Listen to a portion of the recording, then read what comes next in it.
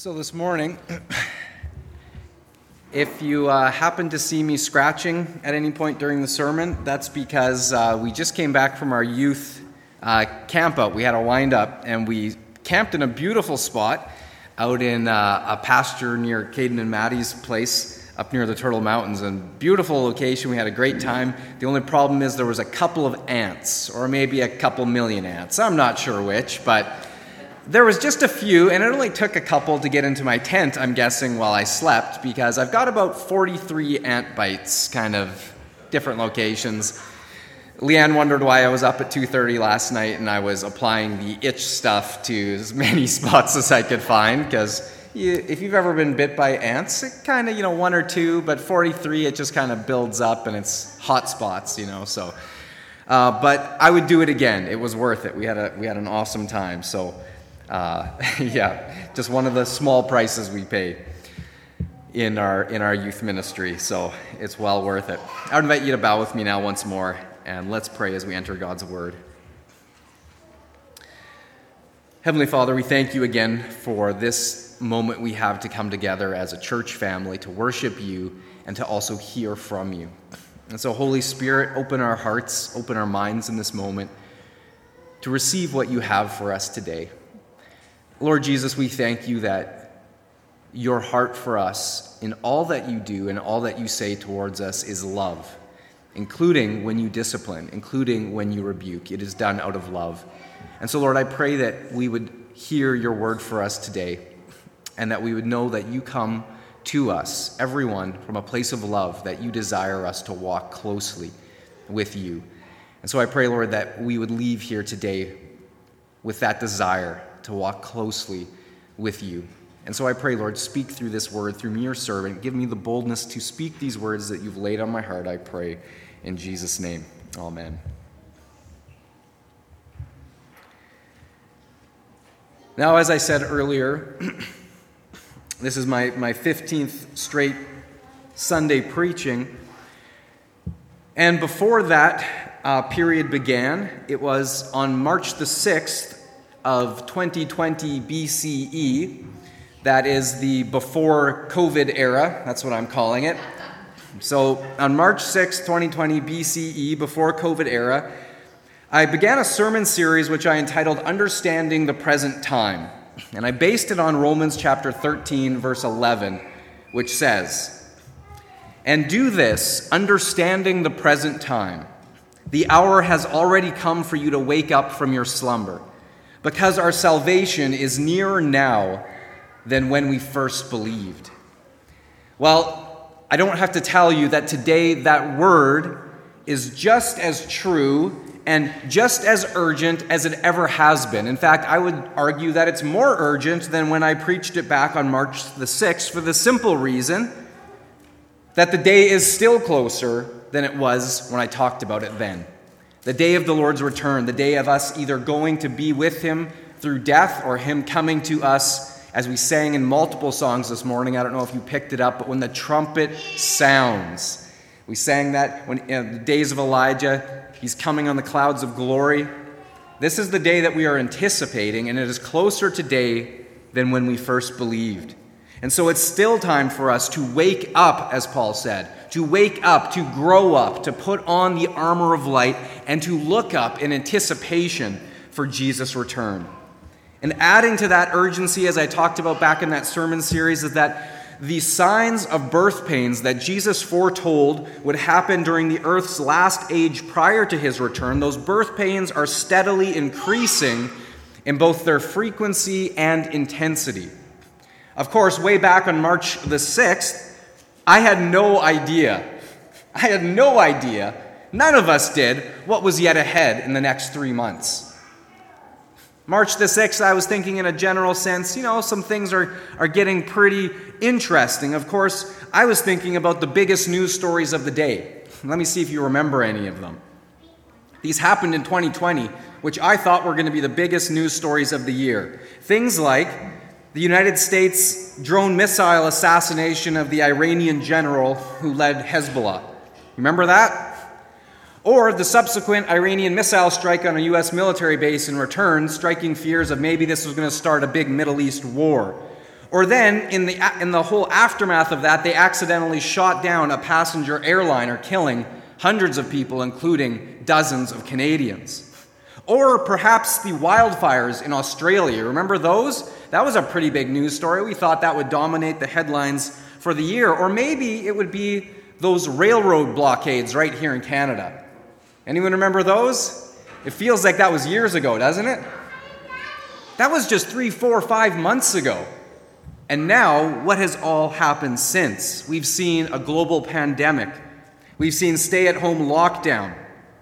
We've seen the inevitable economic crash that is following. Millions of people out of work, entire industries being decimated. We've also, in this period of time, seen the biggest single mass murder in Canadian history out on the East Coast. We've seen just in recent weeks violent riots happening in nearly every major U.S. city. Also in Europe, these are happening as well. We've seen protesters chanting, "Defund the police," as though anarchy is a good sign that we should pull back law enforcement. We've seen tearing down of historical figures, statues. We've seen right here in Canada, Sir John A. Macdonald's statue being defaced. We've seen an effort to almost erase history because there's some things that happen back there or beliefs that we don't like today. But we've seen again and again in our historical record that whenever we try to erase history, the infamous when we burn books, people are soon to follow, as we saw happen in the Holocaust and in Germany. And yet history, we see once again, those who don't learn from it are doomed to repeat it. And I could go on, but this is just the top marks, high water points of what we've been seeing in these past weeks and months. And I hate to say it to you, but we're only 6 months through 2020. We're halfway. We're halfway. And if you've been watching the news at all, I try to turn it off as much as I can, but if you've been watching it at all, you know there's kind of a big election coming up somewhere down in November, which promises to be the most contentious, volatile United States election, presidential election in history. And so we can be guaranteed there's going to be more than a few twists and turns coming up in this year yet to come. Now, I put all of this as a backdrop to say this. Anyone with a basic knowledge of biblical end times prophecy can clearly see the stage is continuing to be set for the final act of history before Jesus' return. Now, for the Christian, for the follower of Jesus Christ, this should not come as a surprise to us. In 2 Timothy chapter 3, verse 1, the Apostle Paul wrote this, "But mark this, there will be terrible times in the last days." There will be terrible times in the last days. Mark this. You can be guaranteed. It is a certainty. And now it is an undeniable fact, as I just shared, our world is heading into ever-increasing turmoil, and I believe that we are beginning to reap what we have sown for many decades. Here, our nation was founded under God as the Dominion of Canada. Dominion from sea to sea to sea under Canada, with our rule of law being founded explicitly upon Judeo-biblical principles. However, we've seen over the decades, as a culture, we have undermined that foundation by having steadily pushed God and His law and His truth to the side in almost every aspect of life. Essentially saying, we know better. We don't need you, God. We don't need you dictating to us what is right and what is wrong. And it is no coincidence that during these decades, this occurrence went hand in hand with the rise of moral relativism. I've talked about that in previous sermons. Moral relativism, where the truth becomes whatever we want it to be. And as the biblical phrase goes, everyone just does what is right in their own eyes. You decide what's right for you, I'll decide what's right for me, and we'll just all carry on, no matter what or how depraved it may be. Of course, this flips morality upside down. It flips it on its head. And what God says is right becomes wrong, and what God says is wrong becomes right. And we're also seeing in all of this the ever-increasing breakdown of civility. We've heard this term used a lot lately about how there's no civility left in the political arena anymore, where reasoned debate, dialogue, and agreeing to disagree without personal ad hominem attacks, well, that just seems to have entirely left the building. We've seen it happen in our halls of government. We've seen it happen in our news media. We've seen it happen on our own social media platforms. Civil discourse seems to be the exception, not the norm. Now the norm is taking offense, looking for reasons to take offense, looking for reasons to become angry and outraged, virtue signaling on which side of the argument we happen to be on, and ultimately whoever can yell the loudest and be the angriest, well, that's just the new public currency.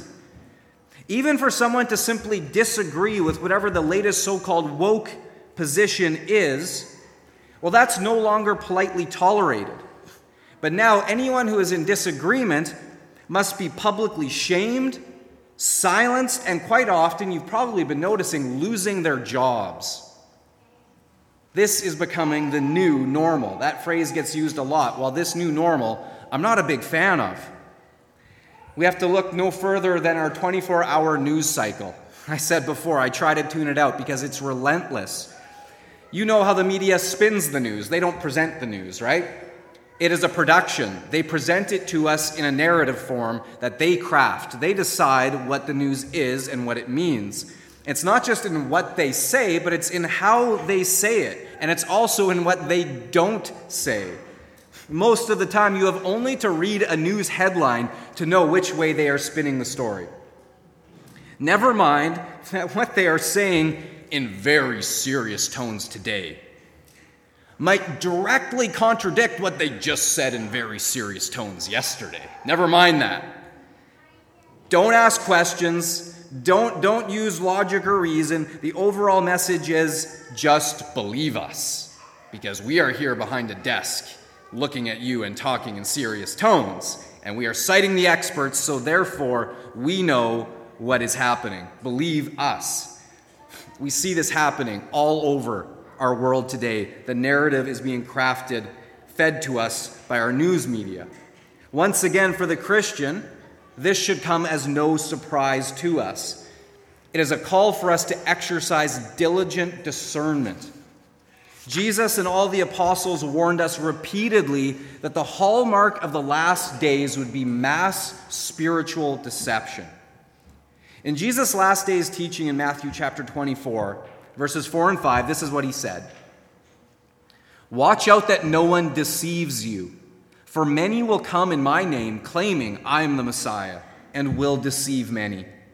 Then in verses 10 to 11, at that time many will turn away from the faith and will betray and hate each other, and many false prophets will appear and deceive many people. Then in verse 24, for false Christs and false prophets will arise and will show great signs and wonders, so as to mislead, if possible, even the elect. So here we see we should not be surprised about mass deception, but instead be on guard against it. Because take note that Jesus says that in fact in the last days many will turn away from the faith. That many false prophets will appear and will deceive many people. And yes, Jesus is talking about many professing Christians falling away, turning away, being deceived. In 2 Timothy chapter 4, verses 3 to 4, the Apostle Paul writes, for the time will come when they will not endure sound doctrine, but wanting to have their ears tickled, they will accumulate for themselves teachers in accordance to their own desires, and will turn away their ears from the truth and will turn aside to myths. Sadly, what the Apostle Paul foretold nearly 1900 years ago, we don't have to look very far to see this happening, do we? In fact, not enduring sound doctrine is fast becoming normal within many modern evangelical churches, including within many Mennonite churches right now. It's happening. Prophecy is being fulfilled. Today, holding to Scripture, calling out sin as actually sin and naming specific sins that the Bible names as specific sins. Things that condemn us before a holy God. That happens less and less. And the truth that if we have not repented of those specific sins and placed faith in Jesus Christ, that upon our death, God will cast us into a literal lake of fire where we will be separated from Him for all of eternity, tormented. This is rarely, if ever, mentioned anymore. Yet did you know that in the Scriptures and the Gospels, Jesus spoke about hell far more often than He spoke about heaven? Why? Because He was warning us. This is a real place that you need to take seriously. But instead, what we've done is exactly what the Apostle Paul prophesied. We've gathered for ourselves preachers and teachers who say what we want to hear that meets our heart's desires, our carnal desires. Things like, following God will automatically put my life on easy street. And God is going to make me healthy and wealthy. Or things like certain sins are not really sins. Or things like God is so loving that He won't send anyone to hell. You know where these teachings are really coming from? Where all these ear-tickling lies are stemming from? They are coming from Satan and the deceiving spirits that serve him. In 1 Timothy chapter 4, verse 1, the Apostle Paul said it clearly. The Spirit clearly says that in later times, some will abandon the faith and follow deceiving spirits and things taught by demons. Again, discernment and biblical knowledge and wisdom must be applied diligently in the days in which we are living. Now I invite you to turn with me to the book of Jude, chapter 1. There only is one chapter, in case you're wondering. Verses 17 to 19. Now, though he would never even be so bold as to claim the title, Jude, we know the author of this book was the brother of our Lord Jesus. The son of Mary and Joseph, younger brother, of course. Initially, we know that the family did not believe in him. Later, of course, Jude and the entire family came to be convinced of who this brother really was. And he calls him his Lord. That's a big deal. He wouldn't claim the title, though he could have, of brother. He calls him his Lord. And that's who he's talking about here when he writes these words in verses 17 to 19. And he's speaking to the church. He says, "But dear friends, remember what the apostles of our Lord Jesus Christ foretold. They said to you, in the last times there will be scoffers who will follow their own ungodly desires. These are the people who divide you, who follow mere natural instincts and do not have the Spirit."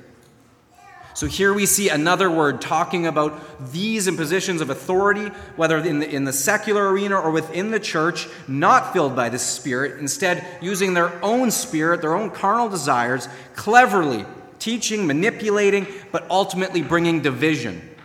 And we don't have to look very far to see our world being divided into little itty-bitty bites, putting a label on you, putting a label on you, putting a label on you, putting a label on you, and now you fight each other.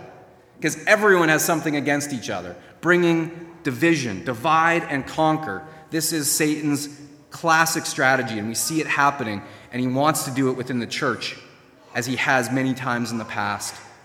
And so according to the Lord Jesus and according to the Apostle Paul, filled and inspired by the Holy Spirit, they consistently say the hallmarks of the last days will be mass deception, false teachers, division, including within the church, with many Christians no longer enduring sound doctrine, leading to many having their hearts turned cold, falling away, drifting away, and even abandoning the faith entirely. So as Christians, as a church family, how do we respond to all of this? Now, I'll admit that what I've seen going on in the world in these last weeks and months, and looking at Scripture of what the Lord has foretold and putting the pieces together and seeing the picture emerge, I'll admit that there's a part of me that sees all of this, and I just want to build a bunker, and I just want to get down in that bunker and just chill. Just hang out, hide out until the end comes, Jesus, the trumpet sounds, all right, here we go, I'm out of here. There's a part of me that wants that. But I'll tell you what part of me that is. That is my own desires. That is not the Spirit's desires. And so I have to confront those earthly desires for my own preservation and safety and shrinking back and hiding. I have to confront that with the Spirit of truth, that's not the answer for us as believers, to go down in a bunker. Because the truth is, none of this is just going to go away. None of this is just going to blow over. Because remember when Jesus talked about labor pains beginning. Labor pains, they don't just turn off all of a sudden. Yeah, there may be a lull for a moment or an hour or two. There may be times where it's not as intense. But once they've begun, labor pains will increase until the child is delivered. And so too, the labor pains of this world, there might be lulls along the way, but the trend is increasing in intensity and frequency until Jesus is revealed. So what do? Jude tells us, chapter 1, verses 20 and 21. He gives us the answer as believers. What do we do in the face of all of this? He says, "But you, dear friends, build yourselves up in your most holy faith and pray in the Spirit. Keep yourselves in God's love as you wait for the mercy of our Lord Jesus Christ to bring you to eternal life."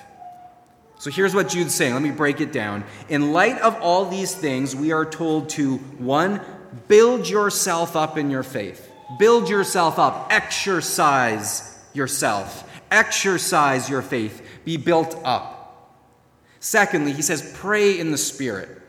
That's not just a quick prayer before your mealtime. Praying in the Spirit, spending time with the Lord, letting the Spirit guide your prayers. Because remember, prayer is as much having our will aligned to God as it us telling God what to do. Okay, God, I want you to do this. God, I want you to do that. He's like, whoa, hold on. I want you to stop and listen for a minute, because I got to change some things in here. Pray in the Spirit. Thirdly, keep yourself in God's love. Now, does that sound legalistic? It's up to us to keep ourselves in God's love? Well, in a sense, yes. Not legalistic unto salvation, but to the relationship. One of the great illustrations that I've always heard in relation to this goes like this. God is love. He cannot turn off his love. That's who he is. It is his essence. God is love. He is like the sun that is continually shining in the sky. Never turns off.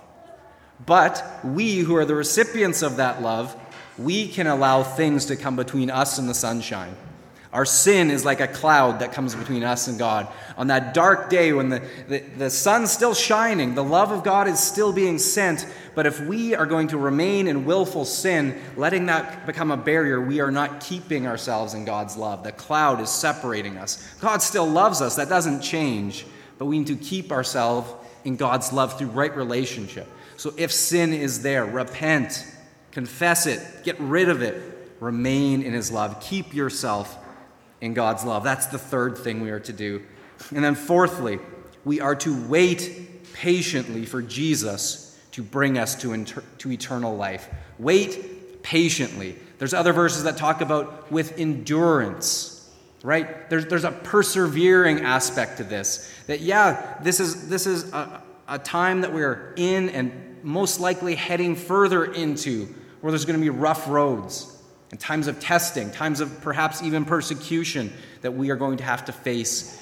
But we are to wait patiently, knowing that Jesus is going to bring us to eternal life. That is what is coming, my friends. And so we have that as our firm hope, an anchor for our souls. And so we wait with endurance, with expectation. And so now,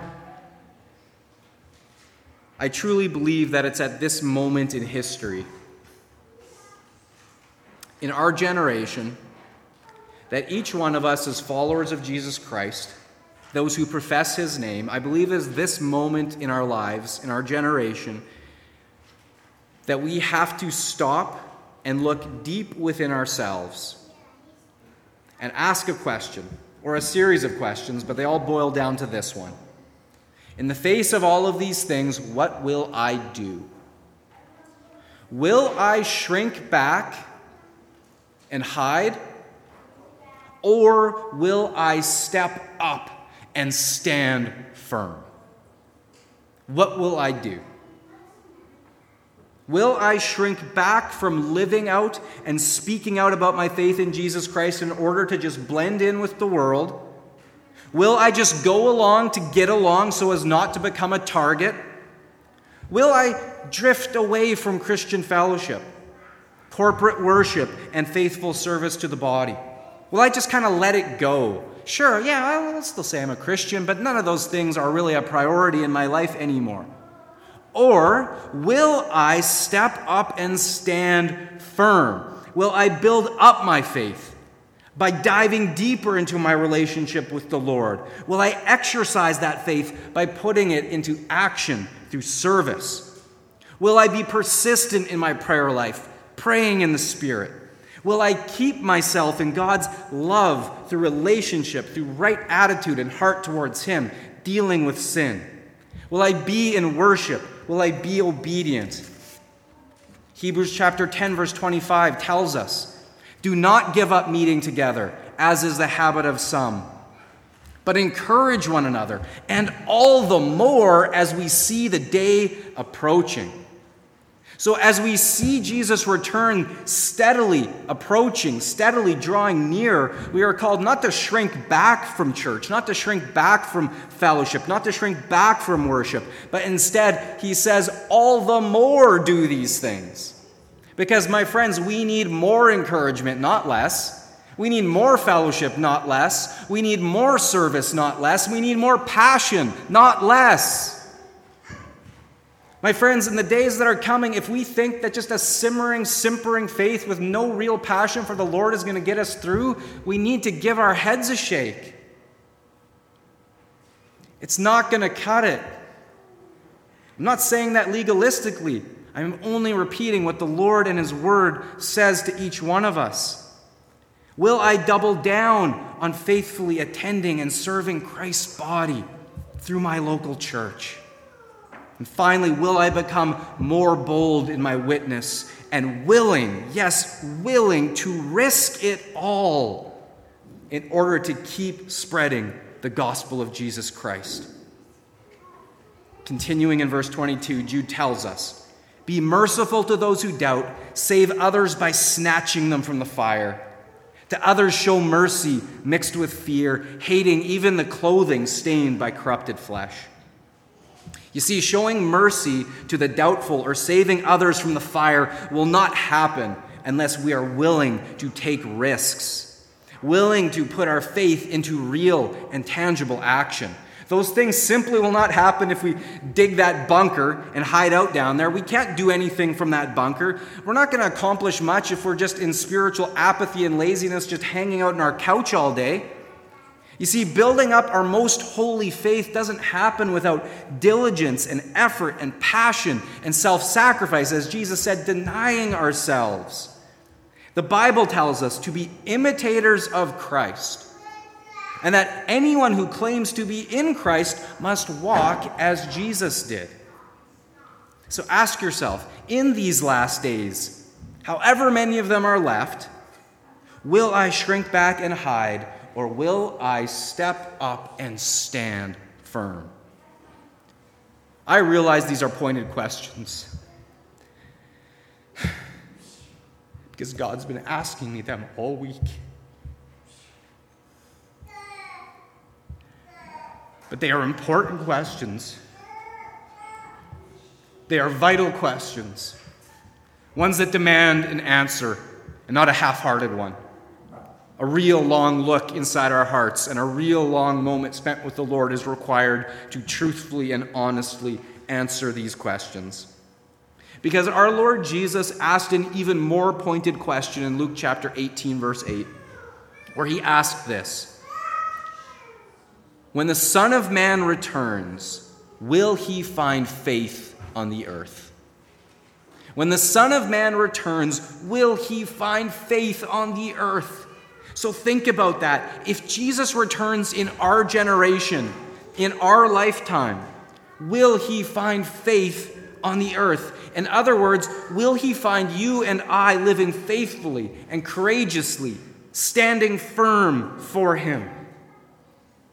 And of course, our knee-jerk reaction to that question, the knee-jerk answer that I gave was, well, of course, Jesus, you'll find faith because I'm going to be here. And I'm going to be standing firm no matter what. Let me just tell you, while strong conviction is good, false bravado is not. And the Lord has a way of dividing the one from the other. Listen to the word of caution that the Apostle Paul would give to those with false bravado. In 1 Corinthians chapter 10, verse 12, he writes, "If you think you are standing firm, be careful lest you fall." If you think you are standing firm, be careful lest you fall. What Paul is saying here, remember, he's speaking to Christians. That word is for us. What Paul is saying here is if you or I think for a second, out of some sense of bravado, of spiritual pride, that we are immune to being deceived or incapable of falling, then we have already begun to deceive ourselves. My friends, no one is immune. Simply being a Christian does not guarantee us immunity to the world's deceptions or the pressures to conform ourselves to it. As I've already said, steadily we have seen the deception growing, and I don't know about you, but I feel the pressure being applied to me personally to conform to it.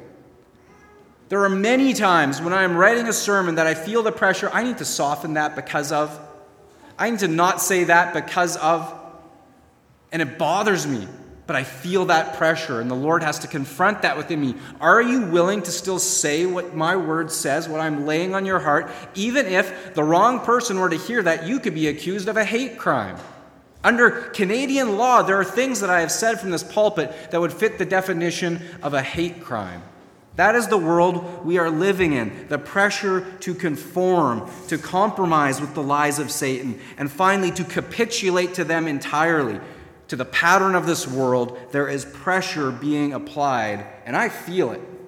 And I think many of you do as well. I am utterly convinced that the days of living the easy breezy Christian life without any opposition here in Canada, I am convinced those days are behind us. And you know what? That's a good thing. That's a good thing. As hard as that may be to accept, in regards to building up our most holy faith, that's a good thing. Why?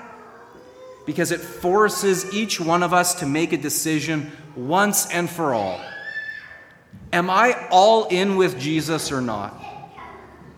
In Revelation chapter 3, verse 15, the Lord Jesus, in his revelation to John, he said to one church in the little city of Laodicea, he said to them, "I know your deeds, that you are neither cold nor hot. I wish you were either one or the other, but because you are lukewarm, neither hot nor cold, I'm about to spit you out of my mouth." These are strong words from our Lord, ones that we should carefully consider. Am I lukewarm? Are we lukewarm? Are we like the church of Laodicea? There's a poem by Wilbur Rees, a little bit tongue-in-cheek, but I think it makes the point. He called it $3 worth of God. $3 worth of God. It goes like this. I would like to buy $3 worth of God, please. Not enough to explode my soul or disturb my sleep, but just enough to equal a cup of warm milk or a snooze in the sunshine. I don't want enough of God to make me love my enemies. I want just enough for a life of ease. I want ecstasy, not transformation. I want the warmth of the womb, not new birth. I want a pound of the eternal in a paper sack. I would like to buy $3 worth of God, please. How much of God do you want to buy? Because I would tell you, my friends, $3 is not an option. That's not how he works. God does not allow or tolerate this sort of an approach to him.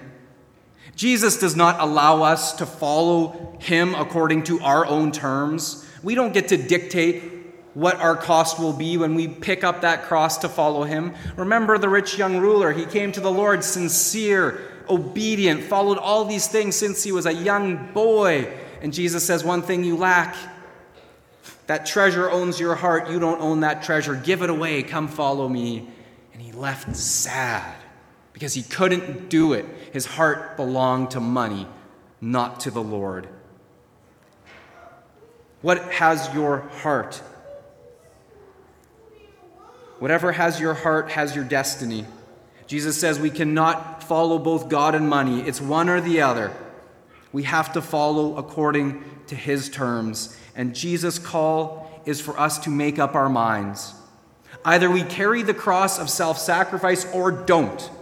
For there can be no in-between, and he will simply not tolerate us being lukewarm towards him forever. There comes a point where he says, enough. I will spit you from my mouth. In verse 19, Jesus continues to say to that lukewarm Laodicean church, those whom I love, I rebuke and discipline. So be earnest and repent. You see, Jesus' rebuke, his discipline is always done in love. In love. He loves us. He doesn't want to spit us out of his mouth. He doesn't desire that for anyone. But without earnest repentance, he will. Now, the word earnest means serious in intention, showing depth and sincerity of feeling. So, serious intention. Then, repent means to be penitent and to change one's ways, to turn away from one course of action towards another. So when you put those two together, when Jesus says to that lukewarm church, to lukewarm Christians, when he says, be earnest and repent, he means with serious intention, showing depth and sincerity of feeling. Change your ways. Turn from one course of being lukewarm to another and become hot. Fire up the temperature of your faith from a lukewarm simmer to a boil. So what is the temperature of your faith today? Because the truth is, none of us are immune to the danger of falling into a lukewarm faith, where we simply go through the motions, and yet all the while our hearts are just drifting further and further from the Lord, growing colder and colder. Even pastors, my friends, even people in my position, I am not immune to this. We can have the same process happen to us, and in fact, I would argue Satan targets us the most of all, because if he can get me to grow lukewarm and fall away and drift away, then that will influence directly all of you. You probably recognize the hymn, "Come Thou Fount of Every Blessing." And there's a very interesting story behind that hymn. The words, of course, go, "Come Thou Fount of every blessing, tune my heart to sing Thy grace. Streams of mercy never ceasing, call for songs of loudest praise." And the third verse says, "Prone to wander, Lord, I feel it. Prone to leave the God I love." Well, it was a British Baptist pastor named Robert Robinson who penned those words at age 22, way back in 1757. He had been converted under the preaching of the great George Whitefield. And then at the age of 26, he became the pastor of Stoneyard Baptist Chapel in Cambridge. There he preached salvation through Christ alone, and the church grew up to over 1,000 people who attended. But after a few years, Robert started drifting away from what he had heard. A liberal Unitarian professor challenged his belief in the Bible. And over a course of time, Robert literally fulfilled the words of his own song, where he wrote, "Prone to wander, Lord, I feel it, prone to leave the God I love." In letters written to friends, he indicated that he had in fact embraced the Unitarian doctrine, and he no longer believed that Jesus was God. He stopped reading or preaching the Bible, and his church began to decline. Over several years, his heart began to just grow colder and colder. He lost the joy of his salvation. He struggled in the ministry. He became utterly miserable. And one day, Robert was traveling in a stagecoach from Cambridge to London, and a young lady was reading a book. And she turned to Robinson and said to him, "Sir, this is a wonderful hymn. Do you know it?" And she showed him the hymn that was in the book. And at the top read, "Come thou fount." It was his own song. He broke down and he confessed to her that he was the man who had written that song. But now he felt that he was, as the third verse had gone, he had in fact done that. He had wandered. He had left the God he loved. He thought it was all over. He couldn't go back. But the young lady said to him, "But look at these other words that you wrote. You said, 'God's streams of mercy are never ceasing.'" And so through her encouragement, Robert, in that moment, in that stagecoach, earnestly repented. And in time, he rediscovered the joy of his salvation in Jesus Christ. And so restored and renewed, his heart aflame, he once again began preaching the true gospel of salvation through Christ alone, and he faithfully served the Lord until his death. My friends, yes, you or I can drift away, but because of God's streams of mercy, streams of never-ending mercy, we can repent, and yes, we can return to the God we love. Our faith and our passion for Jesus, yes, it can become lukewarm, but by the indwelling power, the quickening of the Holy Spirit, our spirits can be revived, refueled, and refired for our Lord Jesus once more. And as Romans chapter 12, verse 11 tells us, this is our charge as believers. Never be lacking in zeal, but keep your spiritual fervor serving the Lord. This is our charge. And this, my friends, is my fervent hope and deepest prayer for myself, for my family, and for every single one of you in this church family. That we will stand firm until the day that we see our Lord Jesus. Because think about it, my friends. Yes, there's some scary things in the Word, but what a privilege to be that generation who might yet receive the Lord. I want to be found standing firm on that day, my friends. I want to see this church standing firm, counting the cost, whatever that is, to be those who, when the Lord returns, finds faithful. Amen. Lord Jesus, this is our heart's desire, that you would ignite a passion and a zeal and a fervency for you, a deeper love than just lip service, Lord, one that is willing to deny ourselves and to count the cost. So that, Lord, when you return, you ask that question, will I find faith on the earth? Oh, Lord, we pray, yes, you will find faith. Not from false bravado, Lord, but from deep humility and love for you. We say yes, because if we are here, we will be standing firm in you, no matter the cost. So, Lord, strengthen each one of us. Lord, if there's anyone here who recognizes and feels the conviction of the Spirit that they have been going through the motions, drifting, growing more and more lukewarm, I pray, Holy Spirit, in this moment, let them know that right now is the time to repent, to be earnest, and repent and return, and to find you waiting right there. You've always been waiting right there to receive us back, to fire us up, and to send us out in your power and in your name. And so, Lord, for each one of us, we pray, and for this church family, protect us, strengthen us, give us great discernment in these days, Lord.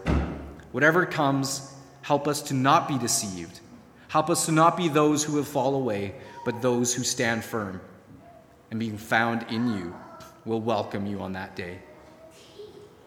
We pray all of these things in your name, Lord Jesus. Amen.